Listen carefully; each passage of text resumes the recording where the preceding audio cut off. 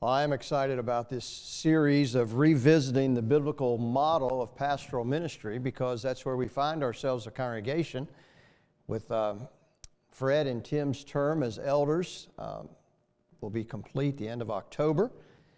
And so we're in the process now of evaluation, as you're aware, and under the direct leadership of our overseer, determining how do we move forward as a congregation? Who will we call? What will that look like? And so I think it's good for us in two ways. One, as a congregation, to once again look at what the biblical model is for pastoral ministry. What are we asking of people? And then for people in the congregation who may be asked to serve, it's a good opportunity for those of us who serve to once again see what is expected, what is required of us. Last Sunday, we looked at the heart of pastoral ministry, and that has to be the preaching of the Word. This morning, I want us to look at the spirit of pastoral ministry. The spirit of pastoral ministry. And we're going to be talking about servant leadership. Open your Bible to John 13. I'm going to use a different text this morning rather than the pastoral epistles because I want us to look at an example of Jesus. He really is our role model for servant leadership. He is the one who established that vision in Scripture for the leadership that He wanted for His church, that He wanted to be carried forth. And so He had 12 men that He had chosen to be leaders. And over the 3 years leading up to His death, He modeled for them what it was like to be their leader, and to serve them and to equip them. And so I want you to look at John 13 for three specific principles, I think, of leadership. But before I do that, I want to talk to us a little bit this morning about this idea of servant leadership. Now, all of us have had experience with leadership. We've had experiences in the secular world. We've had experience with the leadership in our homes, our fathers, being a father perhaps for some of us. We've had experience in the workplace. We've had experiences in school situations. And you may have had good experiences with leaders who were nurturing and supportive and served you. And so you may feel very comfortable talking about leadership. There are others, though, who have not had good experiences of leadership. You've been in a situation where leaders have been abusive, where leaders have taken advantage of people, where they have used their power for their own interests. And so that might make you suspicious of this whole idea of leadership, or suspicious of anybody who you find out is a leader. You may be suspect of them and decide, well, if they're a leader, then this is someone that I ought to try to take down. We're all familiar with the phrase, I'm sure you've heard it, power corrupts and absolute power corrupts absolutely. That's a Nietzschean phrase. Fred Nietzsche didn't say it, but that's what he taught. He basically taught that power's bad. And if you have it, you become a bad person. Well, what makes that line of thinking so compelling is that we all can think of some real-life examples, probably some extreme cases like Adolf Hitler, but even much more closer to us, even in some situations that we personally have been involved in, where power has made people bad. And so we've all seen people who go off the rails when they get some power. It can be anything from the classmate who gets selected to be the crossing guard or the patrol or the one who's to monitor in the cafeteria. Even in children, sometimes you see that where someone gets some power, they go off the rail with it. And it's a familiar enough scenario for us to develop this anti-leader mentality. This idea that we really don't need anyone to lead. We just can all do our own thing. We all can follow Christ the way that we think we should, and you stay out of my territory and I'll stay out of yours, and somehow we'll just occasionally get together and share notes. That is not the model that Jesus has for the church. That does not require any type of commitment to fellowship. That does not require any decision to submit to authority. And so, this morning, if you've had a bad experience with leadership, specifically church leadership, you can also pretty easily succumb to the place in thinking of possibility of you being in leadership of, that's not a safe place to be. I don't have any interest in being a leader. And I don't really want a leader getting very close to me. Well, Jesus modeled a different way, and we're going to be looking at just in a moment here in John 13. He presented a different model to the 12 that he chose to be leaders. And he didn't present it as an unrealistic ideal. He presented something he called them to. And that's what I want us as a congregation to embrace this morning. This is not like pie in the sky and, well, that's the ideal and yeah, that's if it's perfect. This is the model we are called to. Because this church is His church. And so we are called to accept this model. We often refer to this model, and you perhaps heard it referred to, and I have referred to it as servant leadership. And that's not necessarily a wrong title, but I think we can misunderstand that as well. Servant leadership is when you have some authority, you acknowledge it, you have some power, you have some ability to influence others, which, by the way, all of us have in different spheres. And we use that authority, that power, that influence for the intentional blessing of others rather than for our own advantage. That's, in essence, a definition of servant leadership. Rather than using your privilege or for your own comfort, you use it for the well-being of others. And that causes sacrifice. Therefore, the idea of servitude. Now, you may notice that I'm already questioning our basic understanding that the idea of servant is relegated to the leader. And I'm suggesting this morning that perhaps our paradigm of servant leadership is not correct. When servant leadership became popular, it was presented primarily as an alternative to this heavy-handed, top-down leadership model that we often see in secular society and far too often in the church. Church leaders too often become overly dignified. A church leader has to develop a certain way to walk, and a certain way to talk, and a certain aura about themselves. And when that happens, one of the accompanying realities of that is that there's attraction of such specialness that can draw people to the ambition to be a leader, to have that honor and to have that power. And so servant leadership was an attempt at promoting a more humble view of leadership that flipped the leader on top model upside down, where the leader, in essence, is on the bottom. But that leader on the bottom view simply took a mistaken view of leadership and tried to fix it. And I don't think we've done a good job with that. The first problem with that is that there's an artificial division between the leader and the followers, the congregation. And wherever there's a division like that, there automatically becomes this idea of the in-group, those that are in leadership, and the out-group, those that are not in leadership.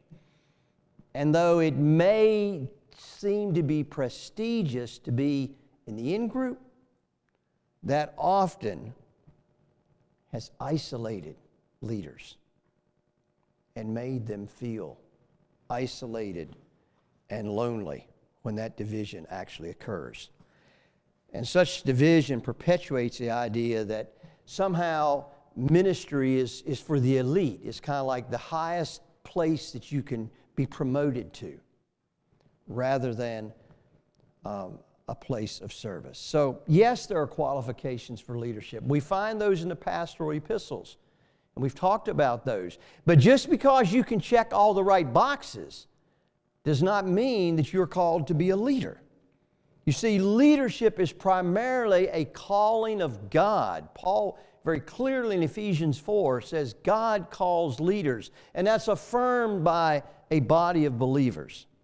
So leadership is not something that you set your goal on being, and it's something you're going to seek to accomplish. The truth is that not all mature, faithful believers are called into formal leadership roles. But we tend to make leadership a pinnacle of Christian calling for everyone in the church. And whenever we take one spiritual gift, like leadership, and we elevate it, we exalt it, that then leads to favoritism and automatically some belittling of the other gifts of the body. Even our terminology, servant leader, can unduly put the emphasis on the noun leader. And servant just becomes an adjective, making it seem that like some leaders serve and some leaders don't serve. Now, while in reality, obviously that is true. If a leader is to be told he is supposed to be a servant leader, maybe he's not the right person to be a leader in the first place. The emphasis should be on servanthood. Servants. We all are called to be servants. Some of us are called to lead. When we tell leaders they should serve, rather than discovering servants who are called to lead, we may give the impression that leaders are the only ones who are called to serve. In reality, we are all called to serve the church. Each of us are called to serve the church. And by narrowing service to leaders and praising them for it, we are bound to less engagement from the rest of the congregation.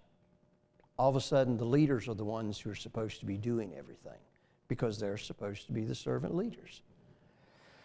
Servant leadership is not a form of leadership. Leadership is a form of service. Does that make sense? Servant leadership is not a form of leadership. Leadership is a form of service. The Apostle Paul says there are different gifts, but the same Spirit. There are different kinds of service, but the same Lord. Now, to each one, the manifestation of the Spirit is given for the common good. We find that in 1 Corinthians 12. So some are called to teach, some are called to encourage, some are called to administer, some are called to give, etc. The point is, each of us has a spiritual tool that makes us uniquely able to bless the congregation. And some servants are called to lead. In the church, we need to think more biblically about service and servanthood and live that out. And when we do this, the church will radically demonstrate a kingdom culture that is less about us and more about the King. And that's what we want to be about. Well, Jesus modeled a different way of looking at leadership, and I want us to look at three different qualities that we find in John 13. John 13 is a very familiar passage. I'm just going to read these 17 verses, and then I want to go back and highlight a few things. You're well familiar with this passage. Now, before the feast of the Passover, when Jesus knew that His hour was come, that He should depart out of this world unto the Father, having loved His own which were in the world, He loved them unto the end. And supper being ended, the devil having now put into the heart of Judas Iscariot, Simon's son, to betray Him, Jesus, knowing that the Father had given all things into His hands, and that He was come from God and went to God, He riseth from supper, laid aside His garments, and took a towel and girded Himself. After that He poureth water into a basin and began to wash the disciples' feet, and to wipe them with the towel wherewith he was girded. Then cometh he to Simon Peter, and Peter saith unto him, Lord, dost thou wash my feet? Jesus answered and said unto him, What I do thou knowest not now, but thou shalt know hereafter. Peter saith unto him, Thou shalt never wash my feet. Jesus answered him, If I wash thee not, thou hast no part with me. Simon Peter saith unto him, Lord, not my feet only, but also my hands and my head. Jesus saith to him, He that is washed needeth not save to wash his feet, but is clean every whit, and ye are clean, but not all. For he knew who should betray him. Therefore said he, Ye are not all clean. So after he had washed their feet and taken his garments and was set down again, he said unto them, Know ye what I have done to you? You call me Master and Lord, and you say, Well, for so I am. If I then, your Lord and Master, have washed your feet, ye also ought to wash one another's feet. For I have given you an example, that ye should do as I have done to you. Verily, verily, I say unto you, the servant is not greater than his Lord, neither he that is sent greater than he that sent him. If ye know these things, happy are ye if ye do them. Well, the first quality that we see in the life of Jesus is that a humble leader has a secure identity. A secure identity. Their identity is secure in the love of God.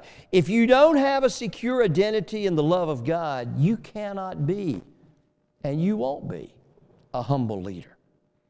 Now, you see, this passage is about the end of Jesus' life and ministry. He is about to fulfill God's calling in his life, and he realized it's important that the disciples hear about it, what's going to happen. Not so much that they'll understand now, because they didn't understand now, but so that later they could look back and say, so this is what that meant.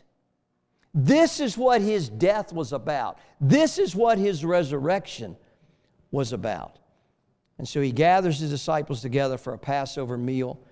He institutes a symbolic sharing of bread and wine, and then he did what no one else wanted to do. He washed their feet. As you're aware, in those days, and it's a little different in our day today, but they walked primarily in the streets as they traveled. And the streets, Maddie, were filthy. They didn't have garbage disposals and septic systems. There was garbage and sometimes even sewage in the streets.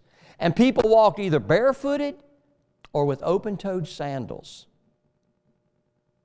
You can imagine what feet got like after you've been traveling.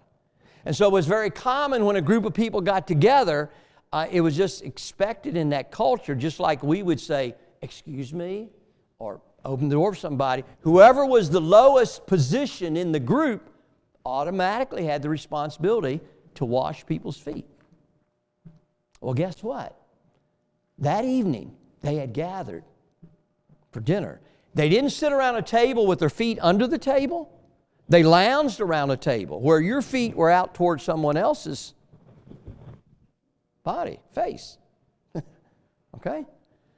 And guess what? No one washed feet. It wasn't that there wasn't a basin there. It wasn't that there wasn't water there. It wasn't that there wasn't a towel there. That's not my job. Remember that evening on the way there, they even had the discussion among themselves, not who was the lowest, who should wash feet, but actually who was the greatest. Sound familiar? So Jesus decided to show the disciples what he came to earth to do and what the cross means, what the whole mission of his ministry was about. And in this act, he wanted to show them a new way of operating in the Christian world.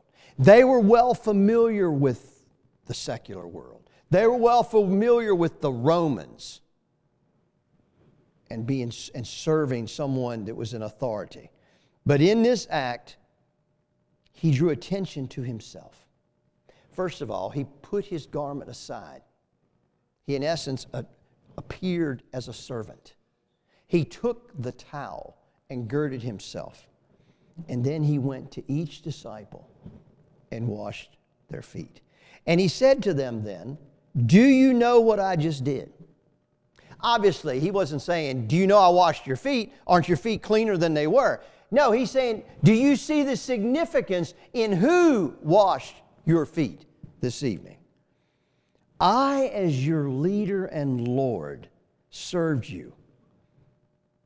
And this is the pattern that I want you to repeat in different ways as you serve the church. You see, this is not just about feet washing. It's about service. In different ways that we serve one another. There are various ways that we can wash one another's feet.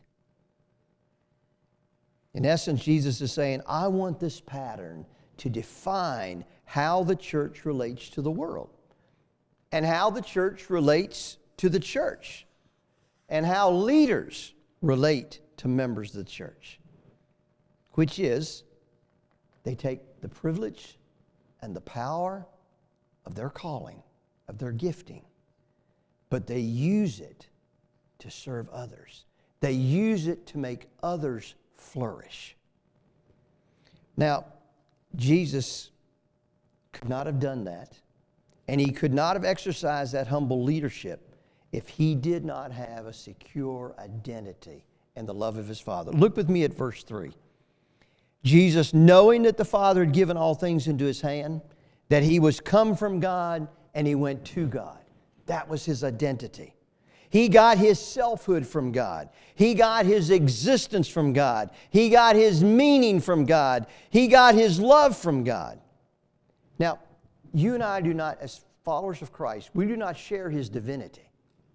But we do partake in the same life of God.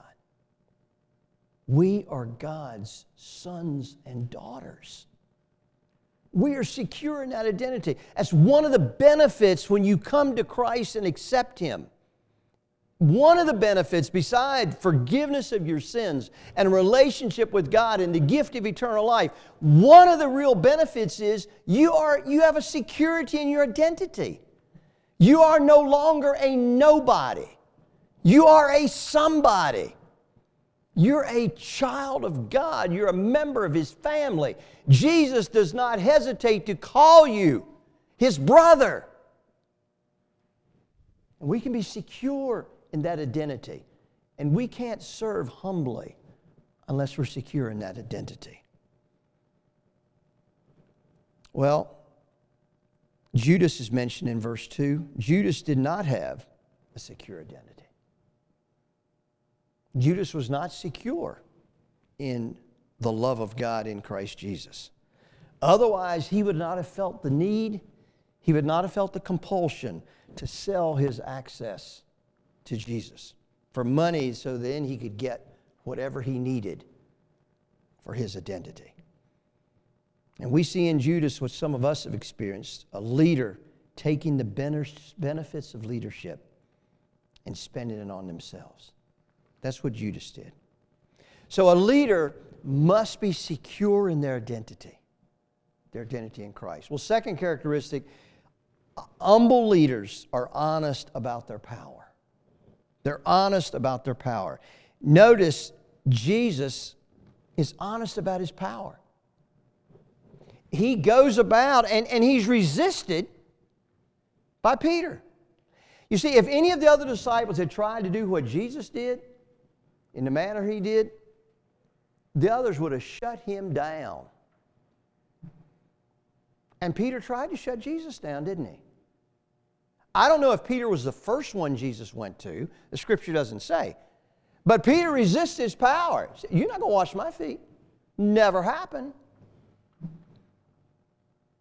And Jesus used his power not to one-up Peter, not to put Peter down, but to check Peter so that he could still fulfill his role, his calling with his disciples. Notice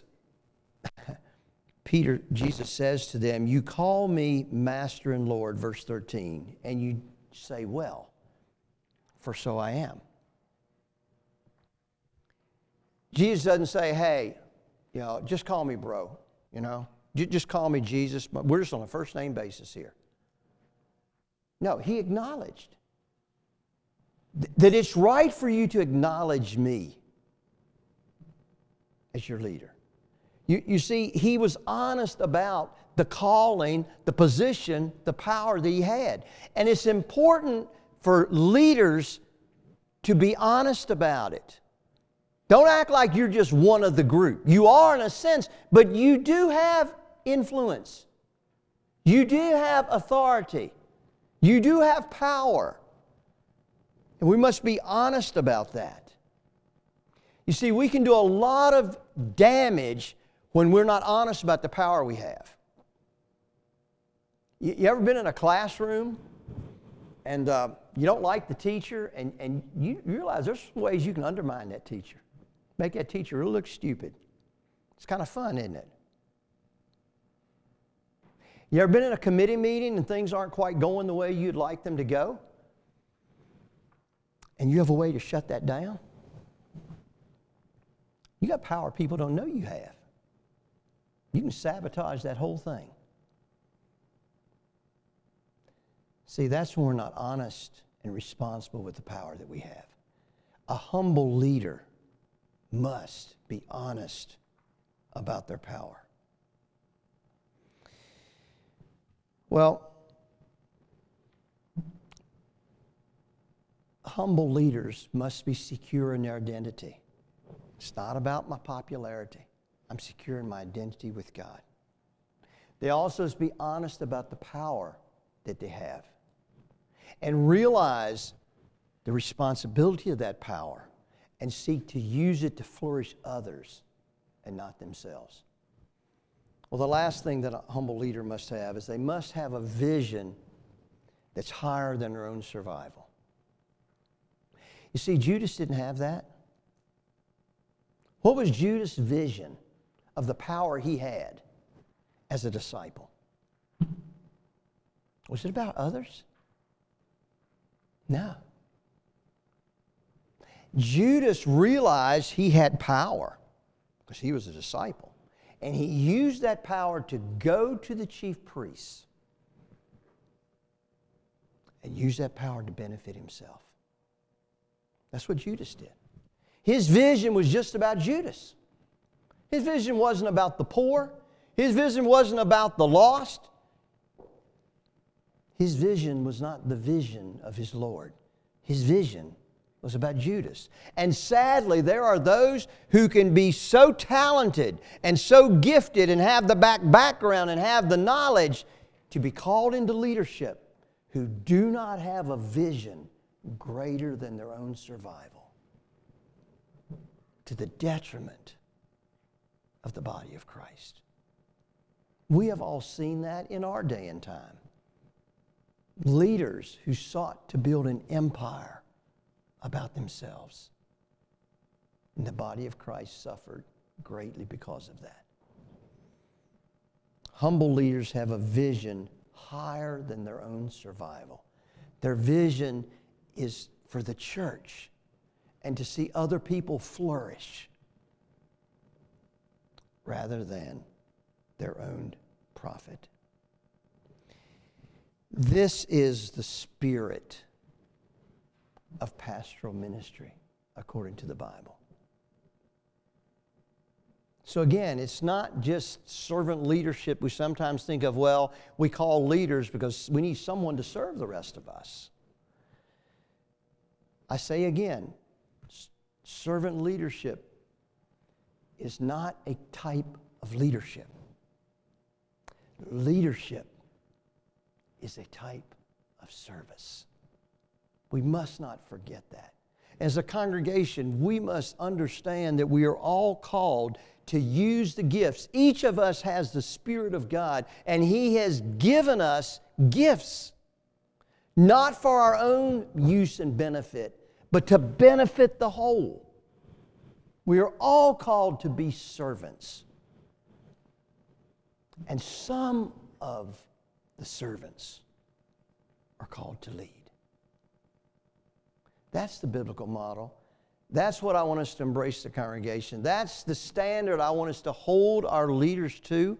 That's what I want us to think of when we're choosing leaders.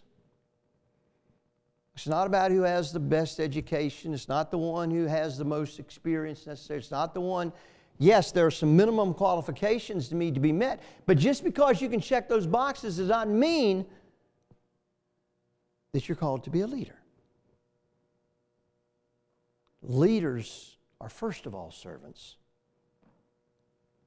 but all of us are servants.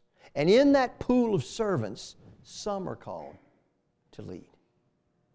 And those leaders must be secure in their identity with God.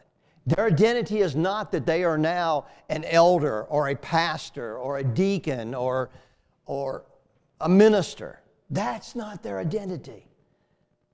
If that is where they find their identity, they will seek to do things to protect that identity. Their identity must be in Christ. Secondly, they must be honest about their power. They must acknowledge the power and influence they have and hold it carefully. Not seeking to be dishonest about it. Well, I don't have any influence, and then using that to sabotage other situations. And leaders aren't the only ones that do that. Anyone in a group can do that. And then thirdly, as I said, they must have a vision that's greater than their own survival. A vision to see other people flourish. A vision to see the church flourish. It's not about their legacy. Yes, they will leave a legacy. But it's not about protecting that. It's about seeing that others flourish. Let's pray. Father, we need your blessing and direction as we as a congregation look for future leadership. We acknowledge that this is your church, that you are the head of this body. And Father, we desire all of us to serve you with the gifts that you have given to us. And Father, we acknowledge that you have chosen for there to be leaders in a body of believers. And so as we wait before you these next couple of weeks, as we seek your face, we pray for those who you are preparing to call. We pray that they will be individuals that are secure in their identity with you. They're individuals who understand power and are honest about it and seek to use it to help others flourish. They're individuals who have a vision greater than their own legacy, their own reputation. A vision for the blessing of others. Father, we need your Spirit's leading in this process. And I pray that all of us again this morning will embrace the gifting that you have given to us. That we'd be willing to use it to serve the body. That we'd make ourselves available to serve as you would call.